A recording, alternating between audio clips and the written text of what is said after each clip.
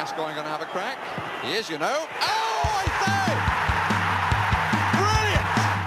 Oh, this young man is a sensation! Dele Alli, out of League One, into the Premier League. Oh, what a goal! It's Danny Rose on his Premier League debut. Sheringham slick, and Klinsmann is in! He's got it lost under his feet, and it's come from the Miller! Oh, I've seen it all now! I've seen it all! Welcome back to another edition of the Internet's most dangerous Tottenham Hotspur podcast. It's Wheeler Dealer Radio. I'm your host, Greg, and we are joined by our full panel this week. Brian is back. He has recovered from the first attempt of a fascist takeover of America. Brian, how are you doing? I'm feeling well rested and, hopeful. Hopeful. Did you and the other Antifa super soldiers, get your work in last week? Well, not really in Florida. It was a losing battle against many geriatrics, and but otherwise, yeah. Well, hopefully the guy who got really mad at me for calling Donald Trump a fascist enjoys this part of the podcast. Ben, how are you doing on the Internet's most Antifa Tottenham Hotspur podcast? Oh, me and my fellow Black Bloc went out there and voted. It was how many times? Super crazy. Did you get all the votes in Georgia? 500 times. Yeah, man, I voted so many times. Good work. Yeah. The benefit of working from home is you have availability to just vote regularly and consistently. Right, you have a little downtime at the office. You just swing by the precinct and go vote. And frankly, given the streams we've navigated for soccer over the years, we're very adept at hacking internet, voter databases. So. Oh yeah, I don't understand why when I'm voting, there's all the people in the chat on the side who keep screaming nonsense, but I don't know. It's just part of it.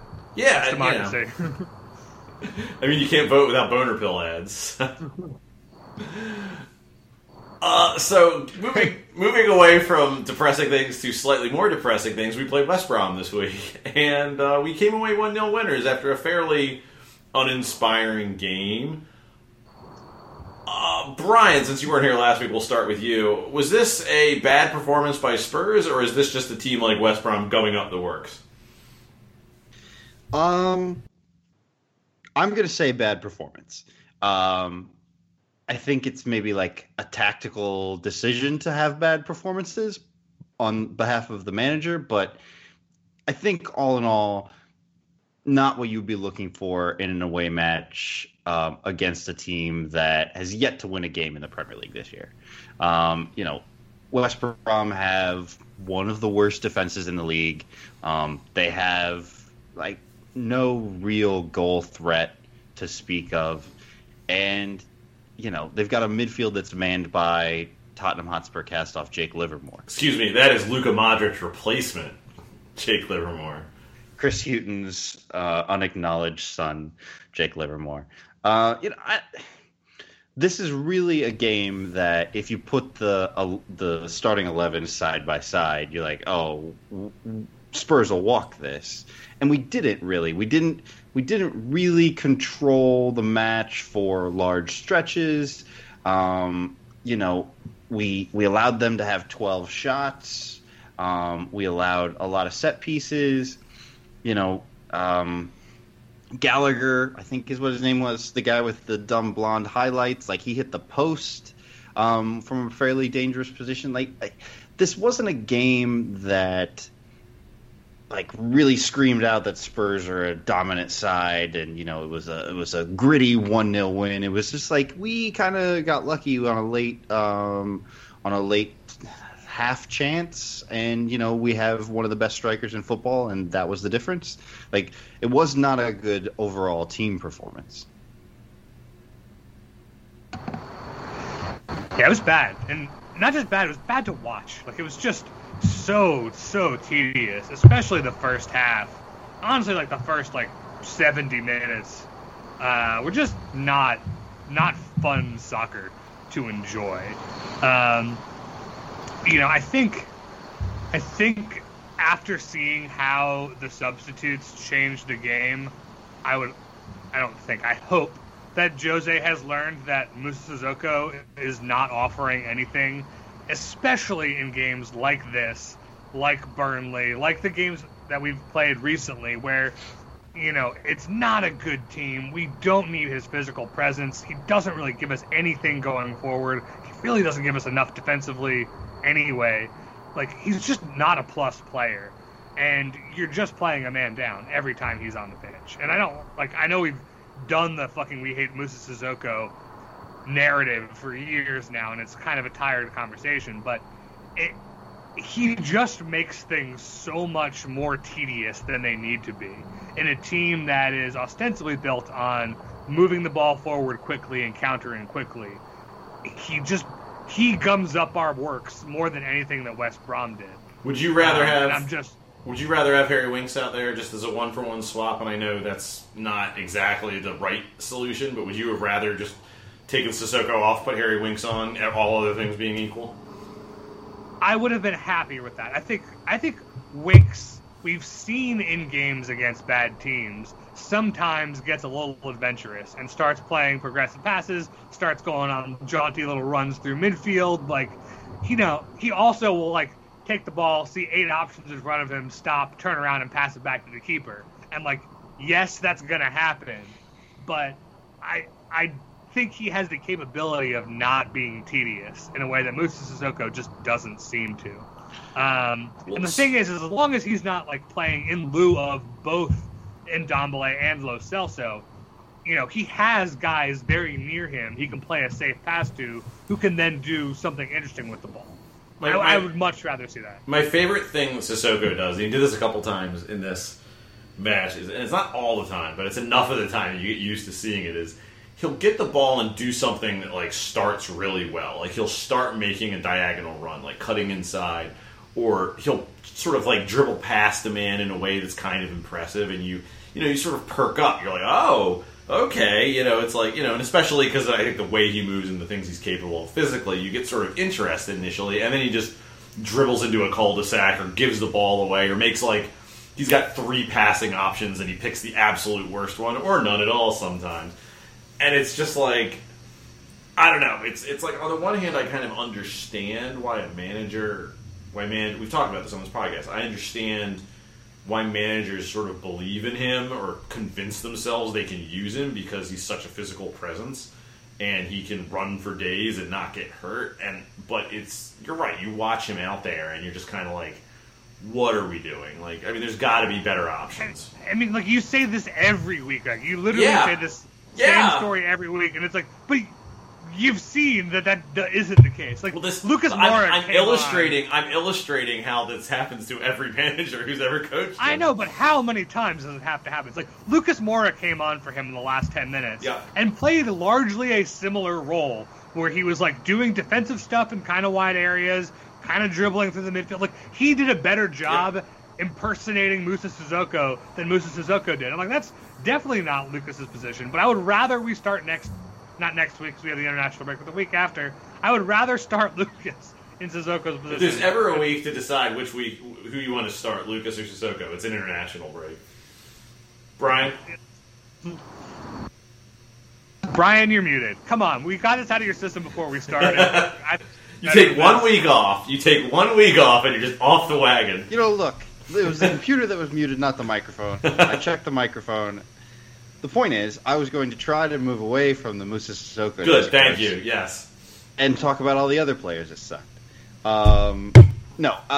Look, I think collectively there were a couple of good performances. I think, Harry Kane played well. I think Højbjerg played very well.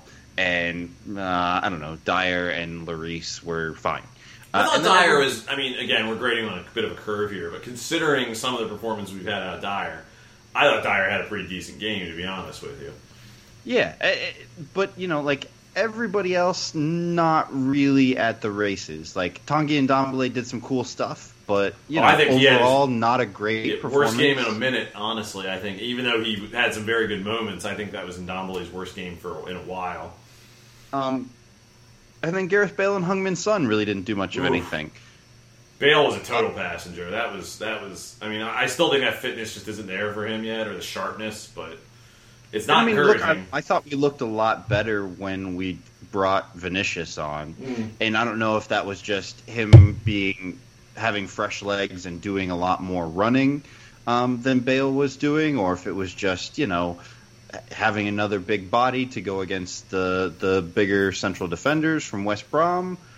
But I thought that we looked a lot better when he came on. I think that the way we've been playing these last 3 weeks is like a direct reaction to conceding those 3 goals against West Ham. And it was something that, The Athletic wrote an article about today that, Spurs and Jose Mourinho are trying to be more strategic about how they approach games, and they're trying to kind of dial it back a little bit in terms of, the defensive weaknesses.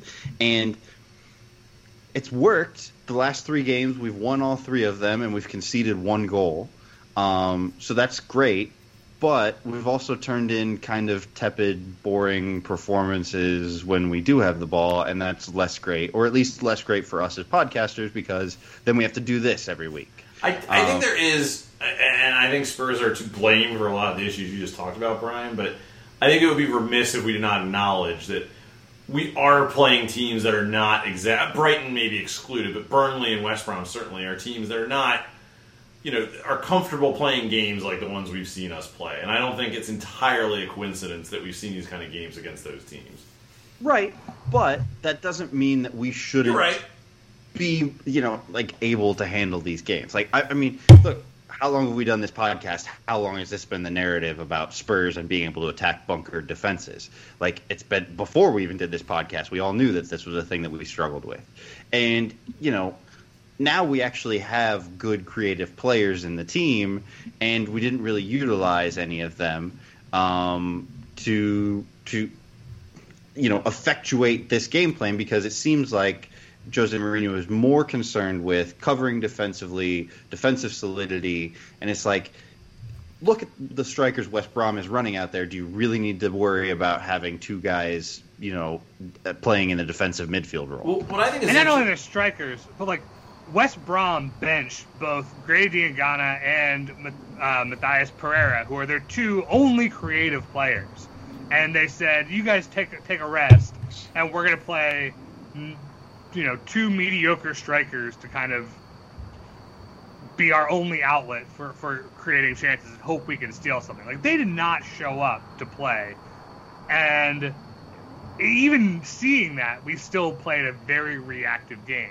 Rather than being like, okay, they don't want to do anything, let's just beat the shit out of them because we're better than them. Well, what I think is interesting about this reaction that Brian talked about is we didn't blow that lead against West Brom because we were playing swashbuckling football and got caught out.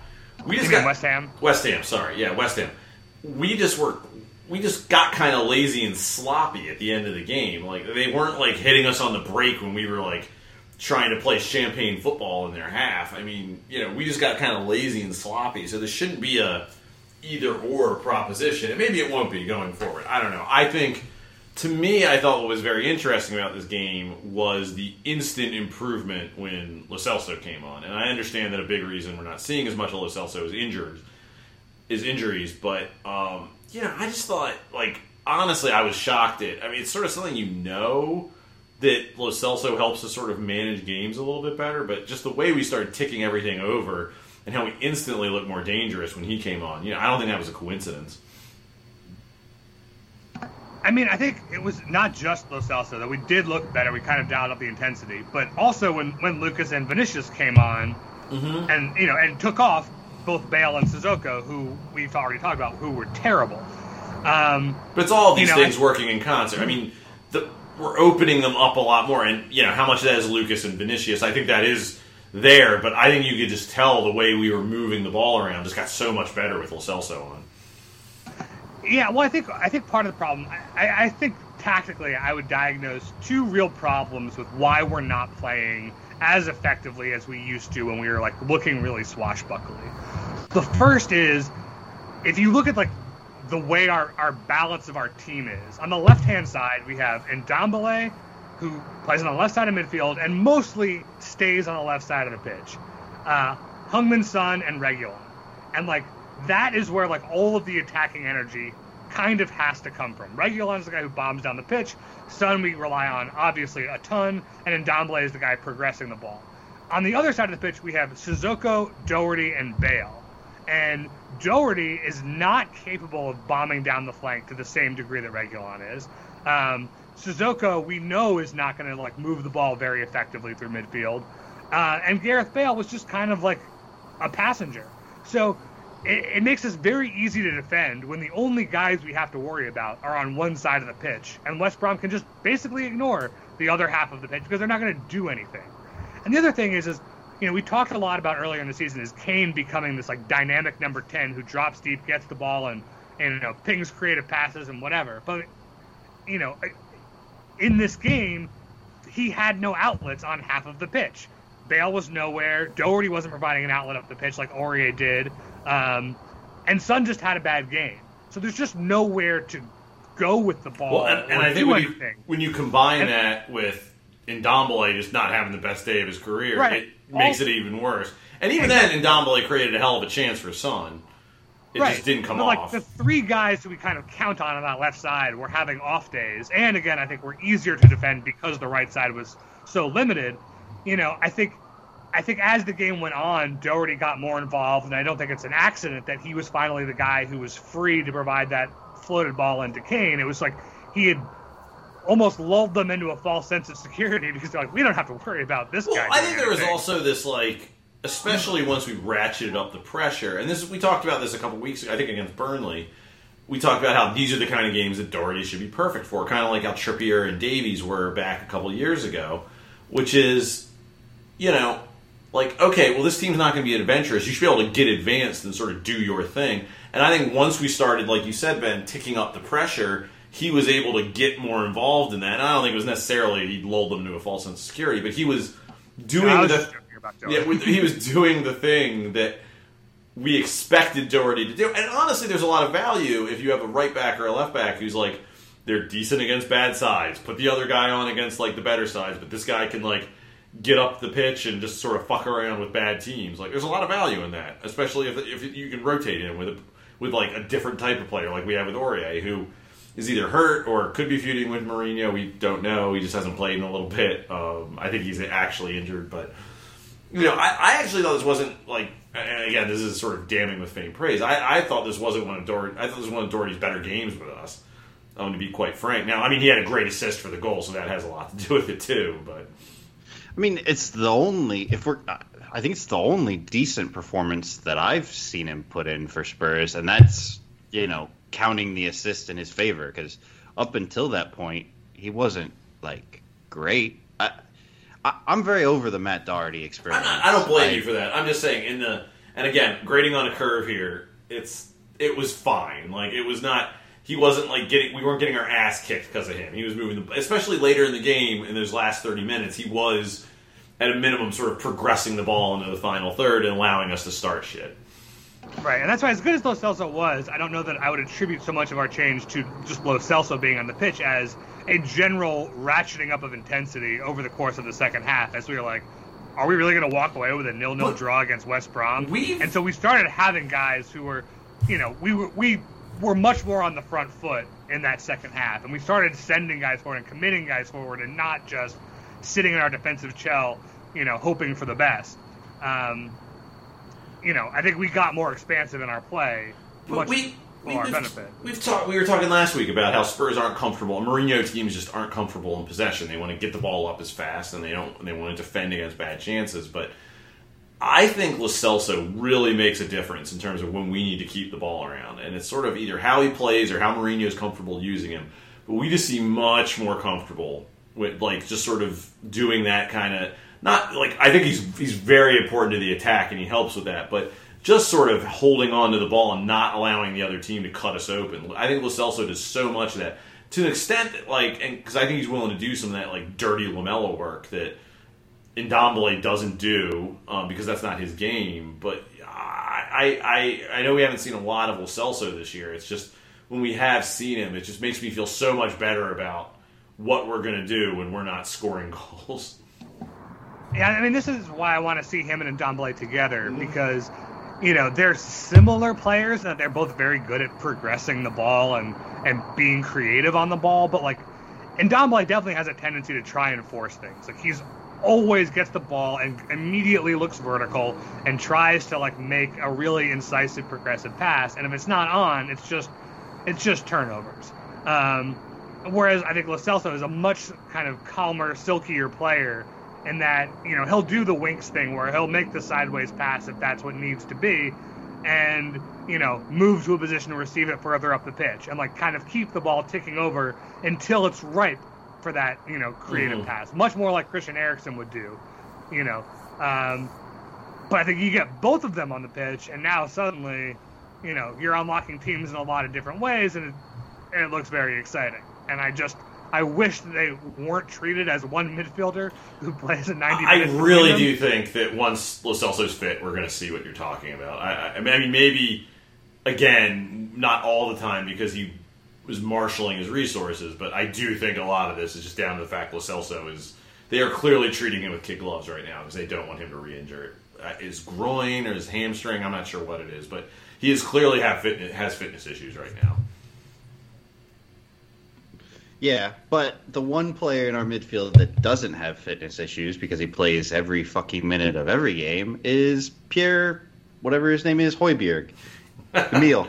I was going to call him Emmerich. I don't know. I'm sorry. Pierre Emmerich. Okay. Yeah. But anyway, but I wanted to talk about him specifically from this game because, again, it's just he's been the consummate defensive midfielder, the thing that Spurs actually needed. And I think we as a group were pretty, excited about this signing over the summer, but I think we kind of all agreed that he was functional, but not going to be a superstar or anything. And I think kind of in this team, we're making him look like a superstar. Or a superstar as a defensive midfielder anyway. He's everywhere. He breaks up play. He makes runs into the box. He makes progressive passes. He's been really amazing for us. With his play, and then everybody seems to be lauding his leadership capabilities. This guy's been great. I think you're seeing what you want to see with a guy like him. You put him around better players in a team that's going to play a little bit more expansively, and he stepped his game up this year. And I mean, Ben, I'm sure you'll talk more specifically about what he's doing, but I think it's just it's something I think we used to see a lot more, which is you took a guy back in the early 2010s rather at Spurs. I mean, where we would buy these kind of guys. Scott Parker I think is sort of the obvious example, which was kind of relatively short lived, but. You get a guy who's really sort of killing it at a lower level, and you put him around better players in a team that sort of is able to play at a higher level, and they raise their level to that new team. And I think that's exactly what we're seeing with Højbjerg. Yeah, I'll be honest. I was a little meh on Pe this summer. Go to your room. But I'm happy that you were able to make that joke and that you feel good about it. I don't feel good about it, but I feel like I had to do it because I'm not really happy with myself and my life right now. No. Let's just all. Ben, you gotta keep it rolling. Just let it. We'll just let it. No dead air. Can't have dead air. We're good. Can't let it sink good. in. Can't let it sink in. Everybody's happy. No, I thought he was an unspectacular signing. A guy who I liked at Southampton and thought had a lot of talent and did a lot of things. At Southampton, he was very much a jack of all trades. And I think it's kind of a case where we're seeing that maybe that's because they needed him to be and not because that's who he is. He seems to be playing in a much more well-defined role for Spurs than he did at Southampton. He's not charged with trying to play line-breaking passes all the time. He's not responsible for pressing like a maniac all around midfield. He's able to kind of sit deep, defend in transition where he needs to, keep the ball moving again comfortably, and pick his spots when he goes forward. Pick his spots when he plays a nice ball through the lines. Taking that kind of all of the things that he needed to do at Southampton away from him and allowing him to just play this dedicated role. I think you've seen him get better at the things that we knew he could do, and also kind of see him be a lot better at some of the things that, you know, he only looked a little maybe average at Southampton. But I mean, as much as I like Reguilon, I think he is definitely the signing of the summer. And I can't imagine where we'd be if we didn't have him. He is. I think it's a little bit underrated, honestly. That he's exactly the midfielder we've been sort of crying out for the last couple of years. I mean, Lo Celso and Ndombele do very exciting things. They are very good additions to our team. They are absolutely we need in midfield, but like we have been crying out for this sort of like steady defensive presence in our midfield who can just do this kind of dirty work. And, you know, we're not making Dele do it or someone who has better things to do on the pitch. We finally found someone to do this. And I was thinking the other day, like, God, what if we'd had him in our Champions League run? Like, how would that have looked? Well, and I mean, if you remember, you know, 2 summers ago, we were talking about, or, well, I guess last summer, yeah. What time is gone. But when we signed Ndombele, we were talking about, he's really not a defensive midfielder. Like, can he do some of the stuff that Moussa Dembele did, where he has to play as the deepest player in midfield and where he has to be, you know, sort of covering for the defense. And, you know, we thought he could, and then little did we know Jose would just deploy him as this, you know, sort of number 10 or, you know, 10.5 or whatever we're going to call it, player, and he has basically no defensive responsibility other than to occasionally press and then quickly transition the ball up the field. And so, you know, the addition of a player like Højbjerg has been, you know, incredibly key to the style of play that Mourinho wants to put out there, to us having a consistent base in midfield. And, you know, in this game specifically, it was just great. He was everywhere. He was, you know, in defense, in attack. He managed to be 10 yards offside on that Vinicius chance. I don't know how he got there. You know, like, he was really good.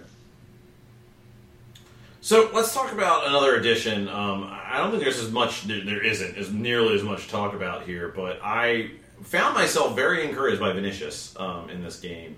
I mean, we're talking about, he had one kind of mediocre performance in the Europa League, but a very promising Europa League performance before that, admittedly against Lask or whoever the hell it was against.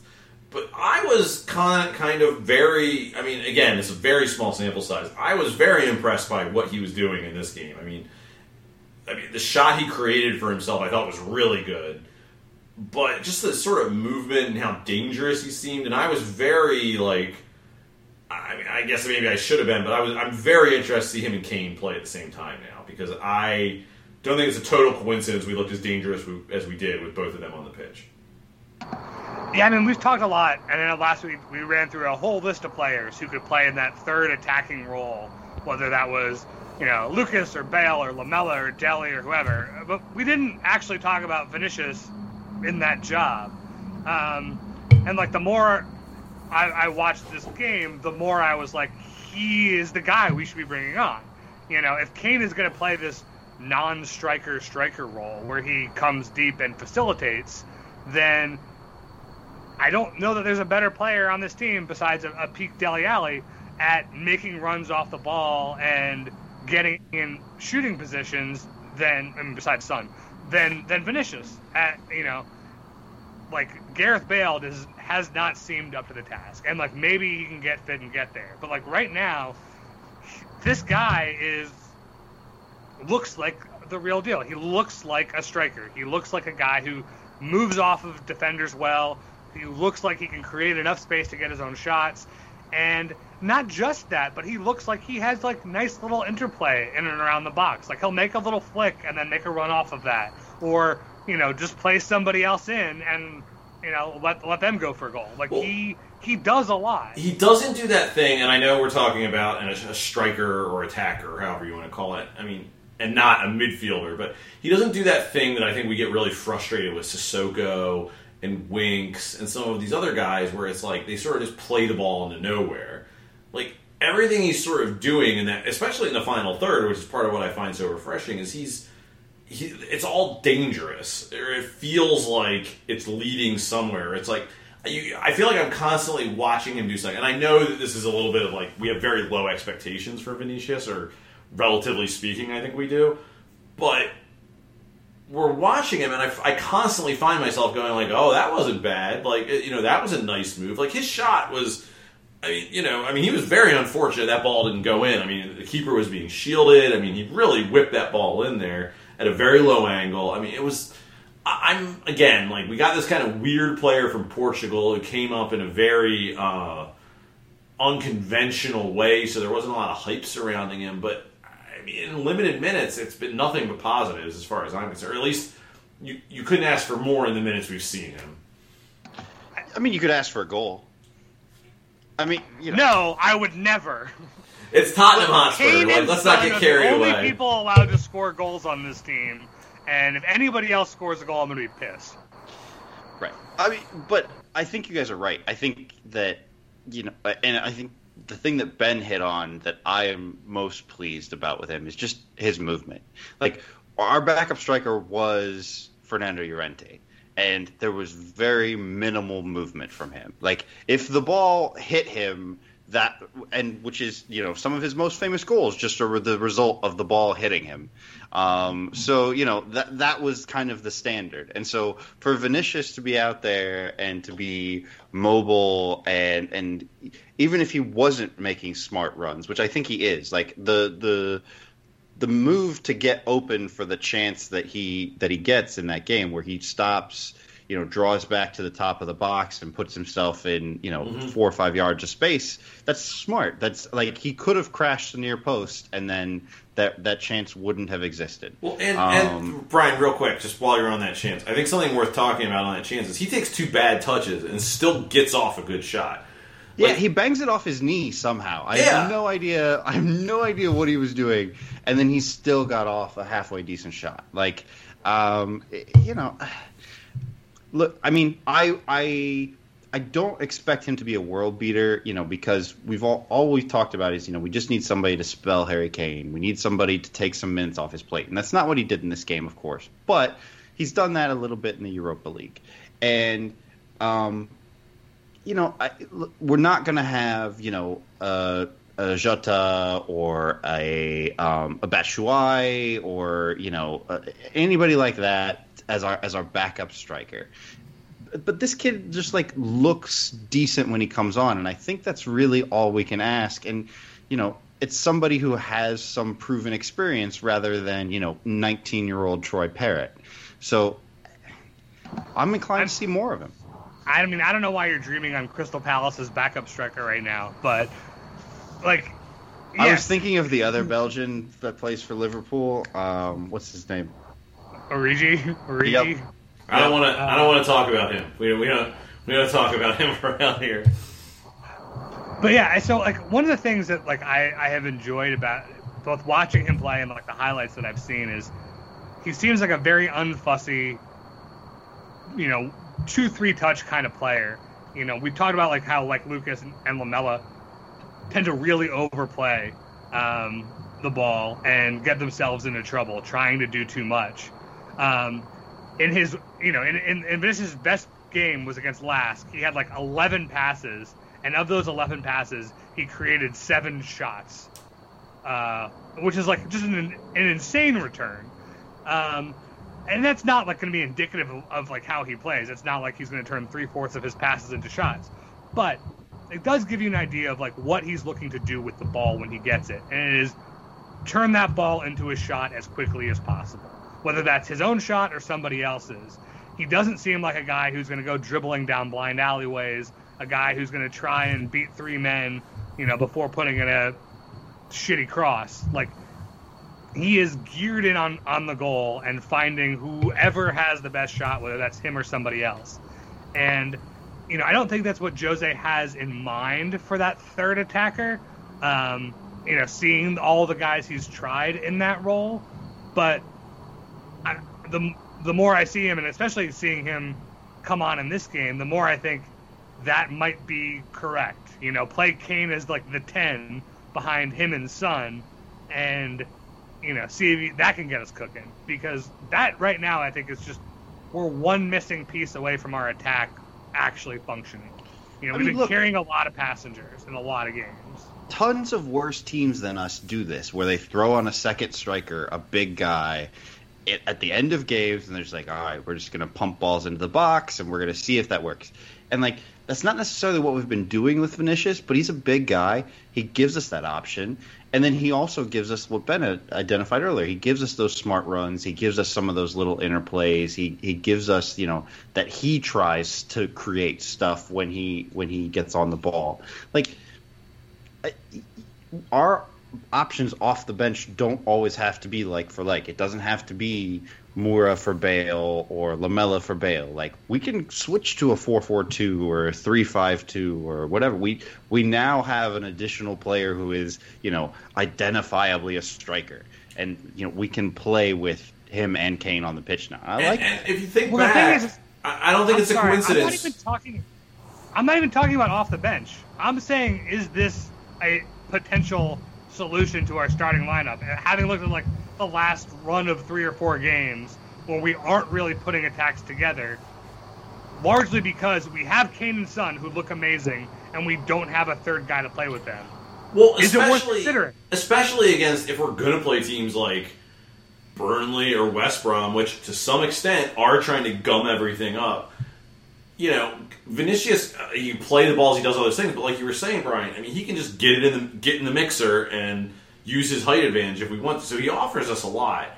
I think something worth remembering is something Pochettino was always very curious about, but never sort of found anyone to really do it with. It seemed like he repeatedly was very interested in getting Kane on with another striker and just seeing what he could do with it. And he clearly, he sort of lost patience with Janssen fairly quickly, but he was, before Kane got injured that season, he was fucking with it quite a bit, late in matches. And it's not something we've seen a lot of, and I'd like to see at least against if one of the advantages of the Europa League group stage this year is we play some bad teams that if you want to experiment in those games, God bless, because we'll still probably win them, and if we don't, we can afford to lose 1 or 2. So I would like to see more Vinicius on this pitch at the same time as Kane, whether that's starting the match or as a substitution later in the match. Let's talk about our starting striker, because I do want to talk about Kane a little bit, because we were having an interesting conversation offline that I'd like to carry on here, which is, Harry Kane had another, I don't know about a great game, but he had a great goal to win us this game, which I think that goal speaks to what an impressive striker Kane can be when he's on. And I think, Ben, you and I talked last week about how Kane's back and how impressive that is. I find it sort of striking how sort of low his reputation is outside of Spurs fans, considering his achievements. He just got 150 goals in a Spurs shirt, or was it the Premier League? Or 200. Yeah, sorry. He is, I think, by any standard, one of the best players in the world during his tenure at Spurs. And I think in England in particular, but, pretty much outside of Spurs fandom, he is not, I think, given the sort of respect he's due. And I'm not trying to say this as a whiny Spurs fan. I'm not trying to do with that ESPN UK thing. I don't think it's ableism or anything like that.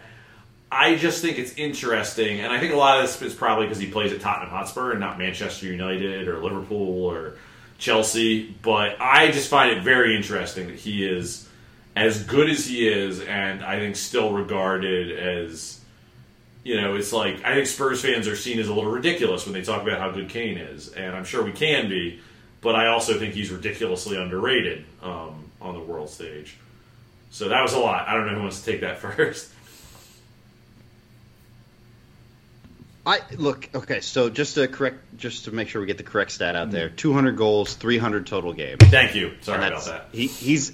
I think you are correct about the 150. It's 150 something. I think Premier League. Yeah. Yeah, but 200 overall goals, 300 overall matches. Basically 2 goals every 3 games. What else do you want in a striker? Stan Collymore, which I'm sorry for bringing that up, but he wrote this article about how Kane lacks the X factor of all these other, or he wasn't as dazzling as some of these other strikers who Kane's like goal rate is far beyond. I mean, guys who just didn't even get close to Kane's goal total, certainly not in the amount of time Kane has done. And it's just, I just think it's crazy the way he's kind of regarded. You know, look, obviously I talk to mostly Tottenham Hotspur fans. I experience football through a lens of being a Tottenham Hotspur fan. But I do think Kane is pretty well respected. I mean, certainly with England fans, I think. Really? Because I get. I think England fans certainly recognize his importance to their national team, and you know, I think football fans in the world at large, maybe not, but I don't think he's not chopped liver or anything in some of these people's eyes. Like, would he have higher profile if he was at Manchester United? Yes, probably. Would he have a higher profile if he was at Liverpool? Sure. But I think he's still well regarded. I mean, I don't know what you want the standard to be here. Like, do you want people to consider him to be on the same level as Lewandowski? I mean, partially, yeah, because I think a lot of world football fans would take that as slightly ridiculous, and I don't think it is ridiculous. Like, I mean, Lewandowski, you want to tell me he's a better striker than Kane, I'm not going to have any problem with that. But I just think there's sort of like when Kane hits these milestones, 150 goals in the Premier League, whatever, people kind of scoff at that, and there's this like sort of zombie perception of like, that flat track bully, or he only gets tap-ins, that kind of conversation I feel like has never entirely died out. And I think a guy who's achieved as much as Kane, I'm more just curious about it than like angry or anything. It's just, it's considering we saw this milestone this weekend, and I think people were a little more dismissive of it than I would have expected. I'm just sort of baffled by it. Yeah, I mean, Kane is at 150 Premier League goals, which is level with Michael Owen in 9th all time in the Premier League. And I think the question isn't how good is he going to be. Is like, can he catch Shearer at 260? Like, that is what's in his sights, given his age and how much time he has left. Can he get another 100 goals in another 4 or 5 years? It's not necessarily beyond him. And, Alan Shearer, I think, is treated by everybody as a national treasure. Like, everybody treats him as great. There's no debate over his legacy. He won the league with Blackburn. How could there be? But never played for that big team. He never played for that big team. Right, and I do think maybe some of that is why he's able to be recognized so fondly in hindsight. Is like he was a Newcastle player. There's no fandom constituency who is aggressively anti Newcastle. Yeah, right. That matters. In a way that's gonna like tarnish his legacy. But Kane's like goals per game ratio is literally second to none in like the people over 100 goals. Henry and Aguero are close. Very close, but again, nobody's going to dispute that Aguero and Henry are some of the best strikers to ever play the game. And for some reason, Harry Kane doesn't seem to be given that same credit. And I don't know.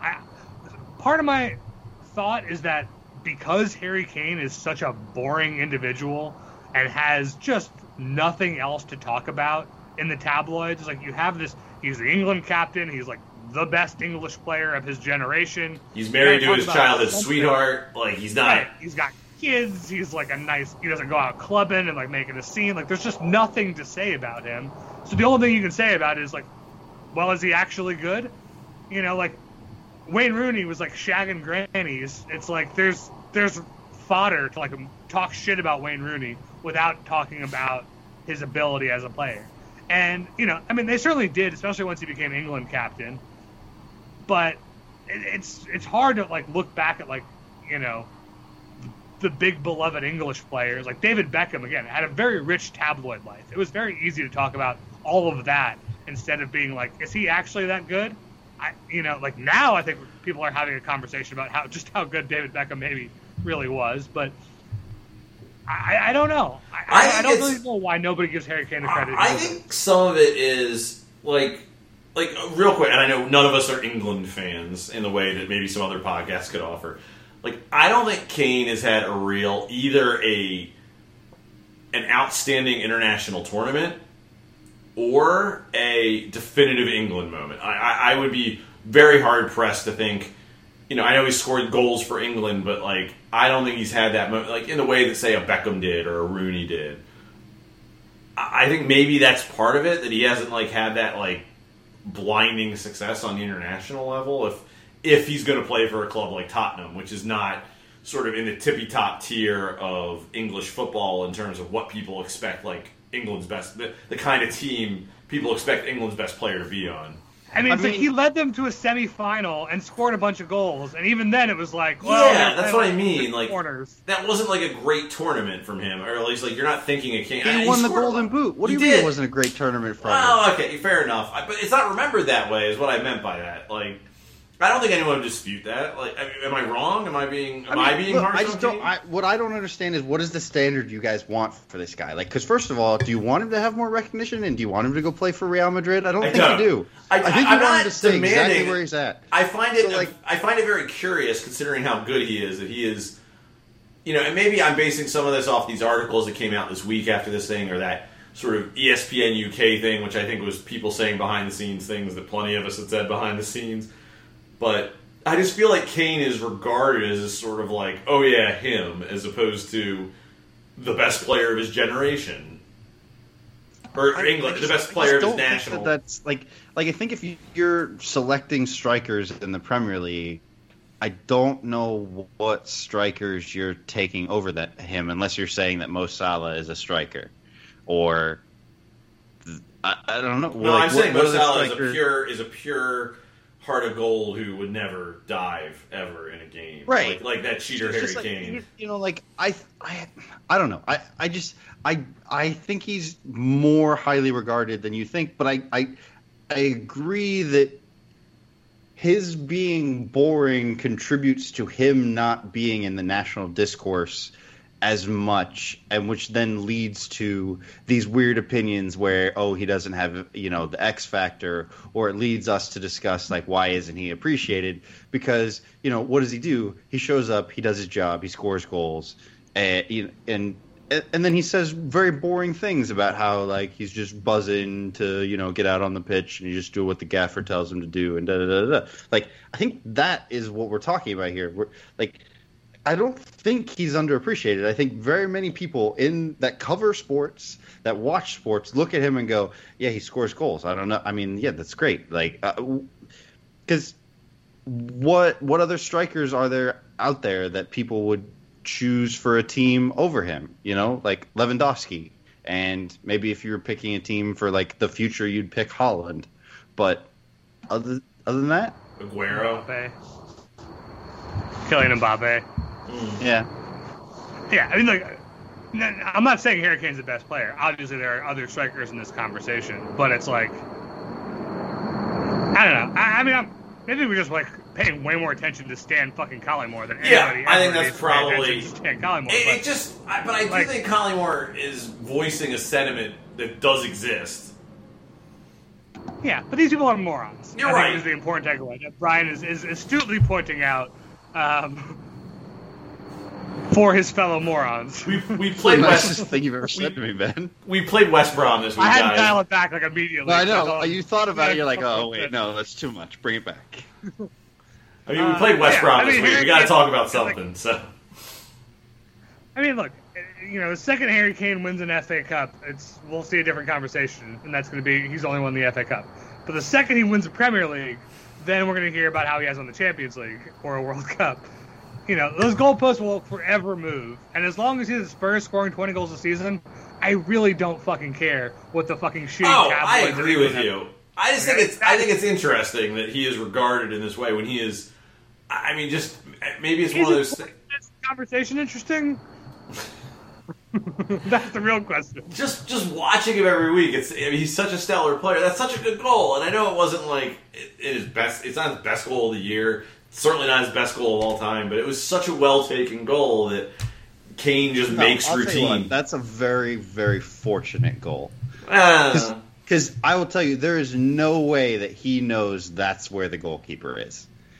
And if the goalkeeper is playing that the way he should have played it, he catches it, like, easily. 9 times out of 10. Like, because that goalkeeper is in no man's land, as opposed to... What a 180 from Brian. Suddenly, Harry Kane is just a mediocre striker. Look at Stan Ashlock over here. Let's not say that this goal is amazing when it's a very fortunate goal because Johnson that was a very good come goal. out and clean him out or wasn't on his line where you're supposed to. If nothing else, the way he moves the defenders around there is very impressive. It's a very good goal, and it won us the game, and I love Harry Kane so much, and I'm happy he's good again. So do you want to talk about, like, the team overall? I mean, we kind of have, Brian. What I just wanted to say was, to keep up my persona as, being amped and geeked and zooted about this team, including the West Ham match, we had this kind of run of easy matches that we were looking at before the schedule now kind of gets hard after the international break. And we took 10 points from 4 games.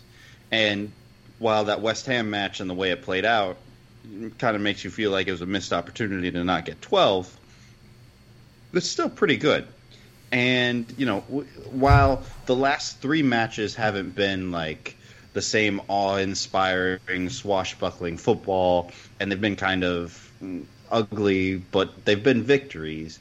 And we've put ourselves in a position now where we're in second place, and we've got our toughest run of fixtures coming up against some, good teams that are maybe not good or that are maybe floundering or, teams that should be in the conversation with us for top 4.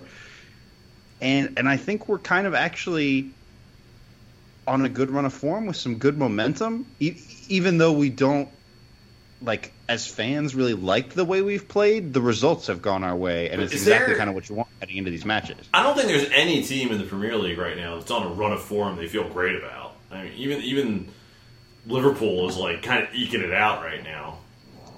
I mean, Liverpool's good, Leicester's good. Like the table is very tight. There's 3 points between first and sixth, which includes Southampton and Aston Villa, which tells you just how good the Premier League is this season. But, like, none of Leicester and Liverpool have been bad. And Chelsea seems to be getting better after, a patchy early run of form. So, like, I think this next run of matches is going to be very, very decisive for us. I mean, if you haven't looked at the schedule, we play Man City, Chelsea, Arsenal. We get a break to play Palace, who have also been decent. And then we play Liverpool, Leicester, and Wolves. And that's, besides Arsenal, some very good teams that we're coming up against. And unfortunately, Arsenal happens to be a rival, so it's going to be a harder match than it would be normally playing a team in 11th place. I think this is going to really answer the question we've kind of been asking ourselves the last few weeks is, are we good and just playing smart and tactically boring, or are we bad and getting very lucky against bad teams? I think we're going to know very quickly what version of Spurs we actually are.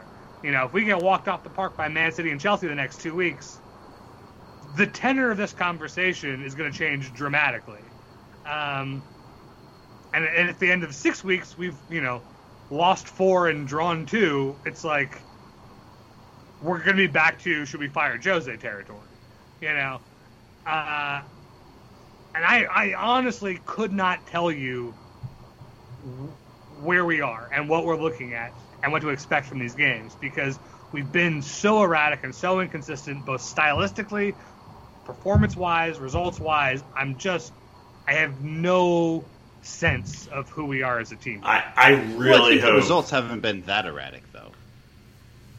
Well, I mean, it's like beating Man U 6-1 and then drawing to West Ham and Newcastle and losing to Everton, who just got pantsed by Man United. It's not like, yes, we haven't lost since opening day, but it's still been a little up and down. Well, there's always that sense right. of Mourinho plans. Mourinho does get decent results against better teams sometimes because he seems to develop a plan for those teams where sometimes he just sort of goes out and hope it works out against teams like Burnley or whoever. I mean, not always, but I don't know. It'll be interesting to watch. I want to check in though on a team that definitely has lots of good things to feel about, to think about. Ben, I want to know how your Arsenal in-laws are feeling about Arteta these days, the savior of Arsenal Football Club. How is your brother-in-law doing with Arteta these days? I mean, it's just so sad to see Arsenal finally move on from a clear has-been like Arsene Wenger and struggle through the Emery years and get a actual visionary manager who is clearly the future of football. And the board has just not built him a squad capable of executing his direction. Like, I mean, this is a man who trained under Pep Guardiola, you know, arguably the best manager of the last 20 years. I mean, Alex Ferguson, he can have the 90s, but, like, in the last couple decades, it's been Pep Guardiola or no one. And Mikel Arteta trained at his feet and learned everything he knew, but also brought all of his knowledge that he learned playing under another visionary in Arsene Wenger. And you have this manager who is just this perfect marriage of two different footballing ethoses who has fused them together in one perfect style of play. And yet his players just don't know what to do. No matter how good he is at coaching them, they just will not get it through their stupid heads how to do what Mikel Arteta wants. And I just can't imagine watching a team with a manager that good and players that disappointing.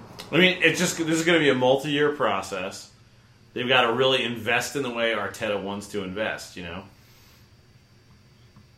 That's right. Like he's trusting the youth. You know, the signings that he's made have all been good, and the signings that the club has made against his will have been letting the team down. And I just don't understand why they're not just letting Mikel Arteta. Like, he should be player manager. Like, they need his presence in midfield as much as they need him on the touchline. And the cowards at Arsenal will not let him do this. And I don't understand. What they should really be doing is tanking and trying to get a really high draft pick, honestly, I think. I think that's Kroenke's idea. I don't know. If they could get the number one pick, draft Trevor Lawrence, they'd have the quarterback that they need in midfield. I think that would be perfect. How much... God, I felt like them losing the Europa League and us potentially winning the Champions League was like the Arsenal nightmare scenario. But like, imagine a Jose Mourinho coached Tottenham team beating Arsenal, winning the title. I don't know which is worse for Arsenal fans because we're definitely doing that one. Oh, I mean, yes, we're definitely winning the league. That's not delusional or crazy at all. That part is like normal and sane. We keep it and like objective. Yeah, we don't get deluded here on Wheeler Dealer Radio. As Tottenham fans, we always are grounded in reality. That's right. Yeah, I mean, like, we're gonna lose to Arsenal because that's what's gonna happen in a year where they suck. But they suck. Like, they just absolutely suck. Like, well, they suck, and it's just like, if you're an Arsenal fan, what are you getting excited about for, like, you know, like all those sort of, I mean, maybe Arteta will figure it out. I'm not so sure about that. But, like, it's not like you're seeing your manager sort of put it together. You don't have a lot of players that I would be like, you know, Arsenal doesn't have some next young thing coming through. They don't have guys there where you're like, oh, we could build a team. I mean, it's a very deep, dark hole they're digging for themselves over there. And, you know, it's just a real shame and you hate to see it. I mean, I think this was the week that I finally saw some narrative among Arsenal fans finally turn against Arteta. I saw Arsenal fans on Twitter complaining that he was like literally micromanaging each pass, you know, like actually trying to instruct where every ball should go to the point where it was just ludicrous that like there was just no overarching competent like tactical structure. He was like actively trying to seriously, like, be a player manager, but play all 11 positions at the same time. Has your family turned on him yet? No, they have not. They still think he's the real deal? I think they're getting frustrated, but I don't think they're ready to blame him. You know, like, some of the players, like, Lacazette's really bad. It's like, well, who keeps fucking starting Lacazette at striker every week? And playing Aubameyang, your only good striker, at left wing. I don't know. It couldn't be Arteta's fault, but Yes, there's definitely some malaise setting in. But I think a lot of it is like, well, this team is bad enough that like even a good manager couldn't get more out of them. And like maybe that's true. Well, whose fault is that? That's even funnier. And I really hope that's the case. I hope Aubameyang is just washed and they just bought his 30s on a contract based on him like top scoring the Premier League from a lot of penalties and overperformance of expected goals. And now they're just saddled with this guy whose contract they can't offload, much like Mesut Ozil, whose only job right now is to cheerlead on Twitter. Can you imagine if Ozil, they finally get out from under Ozil's contract and Aubameyang's just as bad? Like, that's how like fucking amazing that would be. I mean, so far he is. I saw a stat on Twitter from, I think it was Belgian Hotspur, who's a good follow if you don't follow him. He said that Harry Kane's expected goals per game is higher than Aubameyang's expected goals over the season. And I think that's just absolutely delicious. There's something deeply funny to me. Like, if you were to hop into a time machine and tell me, like, 5 years ago, well, Arsenal gets Aubameyang in, in 2018 or whenever they bought him, I would have been very worried about that development. But it really hasn't worked out super well for them. I mean, they won an FA Cup just last year, Greg. What is Jose won for Spurs? Good point. What has Harry Kane won for Spurs? Good point. Well, that's depressing. Like, they do love that, like, fucking banter line, and boy, I am just so happy for them to keep trying it out. Like, you can hang on to that FA Cup forever if I get to watch you play this shitty year after year. Like, have as many FA Cups as you want. Well, they just all seem so oblivious of, like, oh yeah, like, 10 years ago you were, like, going undefeated and winning Premier Leagues and making Champions League finals, and now you're, like, happy you've bantered off an FA Cup in, like, a COVID year. Good work. I just don't care about Arsenal anymore the same way that I used to care. Like, the rivalry doesn't excite me quite as much, and obviously I don't have the locality connection that people living in North London do, or the familial aspect of it that Ben has. I care way more about beating Chelsea than I do about beating Arsenal anymore, because to me, beating Arsenal is now it's beating Wolves, it's beating West Ham. It's expected. Like, they're a worse team than us. Like, I care more about beating a team that are on our level, that are actually our competition for stuff, like Chelsea. What a time to be alive. It's like, we're obviously not as good as peak Wenger Arsenal ever was, when won the league or had an invincible season. And that's a good accomplishment. But I definitely understand a little bit about how that rivalry must have felt to them at that time, when it was like just these noisy teams who were just like, oh yeah, big deal, Tottenham, we're playing you guys this weekend. It's like, it just isn't that big of a deal. You're right, in the scheme of things, like, they're just not that good. I think Athletic did an article recently about, like, the long-lost Man U Arsenal rivalry, which, like, yeah, was a very big deal under, like, Sir Alex Ferguson and Arsene Wenger. It was, like, the two premier managers of the league. But, like, as soon as, like, that ended, it was sort of like, who gives a shit about Arsenal? Like, we have way more important things to care about than this stupid, crappy team. And yeah, I feel like we're getting there. We're not there yet, but we're getting there. I can't think of a better note to end any podcast on than fuck Arsenal, so why don't we end it there, guys? You can follow us online at our new Twitter account at WDR, as in Wheeler Dealer Radio, WDR Podcast. Ben, where can people find you on the internet? You can find me on Twitter at ComradeUSpurs. Brian, where can people find you on the tubes? You can find me on Twitter as well at Brian_Ashlock. That's Brian with a Y. Don't forget to leave us a 5-star review, because if you don't leave us one, we'll cry and be very sad. And also, you can find me on Twitter at Skipjack0079. So for Ben, for Brian, and of course for our patron saint, Brett Rainbow, I've been your host, Greg. Come on, you Spurs.